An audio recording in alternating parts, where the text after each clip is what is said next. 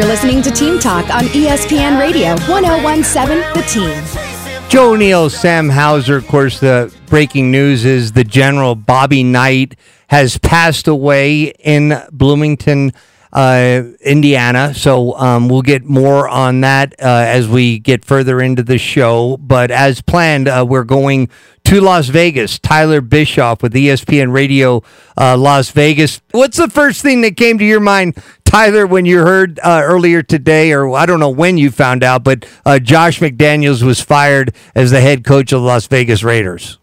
Yeah, the first thing was, why is this happening at 10:30 at night and not earlier in the day? Also, why is it happening on Halloween and maybe, a different day of the calendar year? But Josh McDaniels, the weird part about it is that it makes a lot of sense to fire him, because I can't think of a reason or an accomplishment to really point to and say, hey, Josh McDaniels did this, or Josh McDaniels has something going right, because there's no accomplishment for him as a head coach since he's been with the Raiders, short time period, but they didn't draft well. Their free agency signings have not been very good, not good as the front office side of this, and then on the field, 9 wins in a season and a half, not very good, especially when you inherit a 10-win team. And then, more specifically, he's supposed to be the offensive guru. He's the one calling the plays on offense, and that's the side of the ball where they've been atrocious. They've topped 20 points one time this season, and it was thanks to a safety. Monday night, they scored 14 because they had a pick six. It's amazing how bad the offense has been.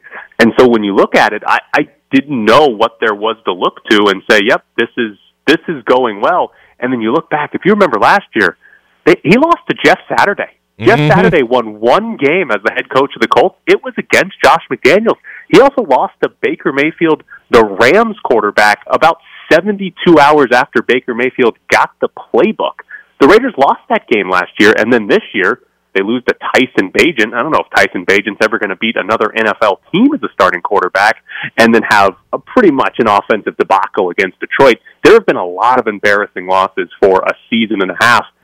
It's the middle of the season. This isn't necessarily going to save the season, but it made a lot of sense to fire Josh McDaniels, because there wasn't a lot to point to as to what went well in the past or what could be going well in the near future. Yeah, Tyler, I still have such vivid memories of watching Kyler Murray run about 40 yards to go get a 2-point conversion in a game early on last year, and that kind of set the tone, like you said, with Jeff Saturday and everything else. So with all of that and everything that went down last year, you go out and you get Michael Mayer, the tight end in the draft, maybe to try to replace Darren Waller, but there's still a lot going on off the field. What was a realistic expectation as far as how this year would go, one, and two, what would be different from last year when it came to Josh McDaniels? Yeah, the weird thing the Raiders did is they got Jimmy Garoppolo, which is the quarterback you want if your team is close to perfect, like when he was with the 49ers. But if your team, like the Raiders, aren't really close to perfect, Garoppolo's too good to tank, but not good enough to actually make the playoffs. And so that was really the weird signing of the entire Josh McDaniels era, right? Moving on from Derek Carr was fine if you're going to get Aaron Rodgers, or you're going to get Tom Brady out of retirement, or go the complete opposite way and draft a quarterback and see if a rookie's any good, and maybe you have a couple of down seasons to get high draft picks. But instead, it's like the goal for McDaniels was to win 7 games, miss the playoffs, and pick 10th in the draft, which is the worst place to be. But that's what the roster building felt like. They didn't really commit to a full rebuild, but they also weren't good enough to make the playoffs. So, the expectations coming in were similar to what they did last year. 6 wins, 7 wins. You've got a decent quarterback in Derek Carr and then Jimmy Garoppolo. It didn't feel like a whole lot was going to be different from last year. They were just re-rolling the same dice, hoping that they came up lucky this year, and 8 games in, they haven't been very lucky. Well, one team that has been off to a great start this year are your UNLV Rebel football team. Had won 5 in a row before losing just a game that went down to the wire at Fresno on Saturday. They're coming here on Saturday to face our Lobos.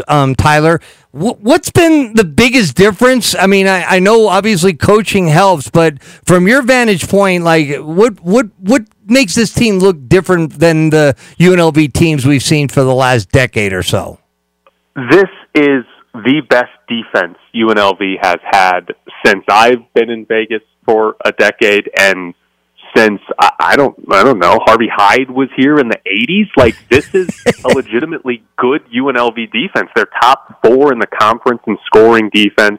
They've had a good run defense throughout the entirety of the season. They actually pressure the quarterback. That's something that UNLV hasn't done a whole lot of. They actually get to the quarterback. It's just a competent defense. They've always been the defense that allows 34, 35 points per game in a season, and they're 11th or 12th in the conference in scoring defense. And this year, they're good on that side of the ball. They've been really good running the ball. Jaden Maeva has come in for an injured Doug Brumfield and has been good enough that a healthy Doug Brumfield can't win his job back.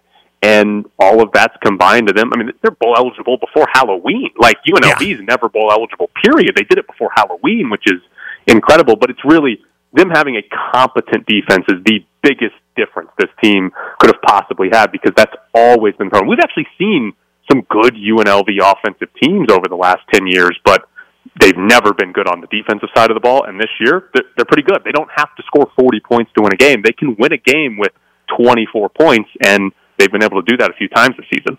So what is the configuration at home? I know they had as many as 2,800 or 28,000 for a home game earlier. Is there any vibe that there might creep towards 35,000, 40,000 for a home UNLV football game? I don't know if they'll get that high. There's certainly a lot more optimism around this team, and there should be. But it's just the problem that I think UNLV is going to run into a lot over the next 5 to 10 years is being an 8-win Mountain West team isn't that big of a deal. Like, in this city, we've now got the NFL. Josh McDaniels just got fired. That's the biggest news story of the year. The Golden Knights won the Stanley Cup. Like, it's just going to take a lot for people to go from, UNLV football, we know about them, to I want to go watch them play, because ultimately, how many people are excited, even if UNLV is an 8-3 team, to go watch them play New Mexico, to go watch them play Fresno State? They're just not big marquee games. So it's good. It'll probably get better if they do finish with 8 wins this season and next year get off to a good start. But it's just hard to envision them hitting, a 40,000 attendance mark. It's hard for them to envision breaking in like that, just because there's a lot more sports now in this town, and playing, New Mexico isn't that big of a deal here. All right. Well, kind of a big deal around here that New Mexico's playing UNLV, and appreciate you joining us to give us the down low on what's going on with the Raiders and UNLV. Tyler, thank you very, very much for joining us here on ESPN Radio in Albuquerque, because Tyler's with ESPN Radio in Las Vegas.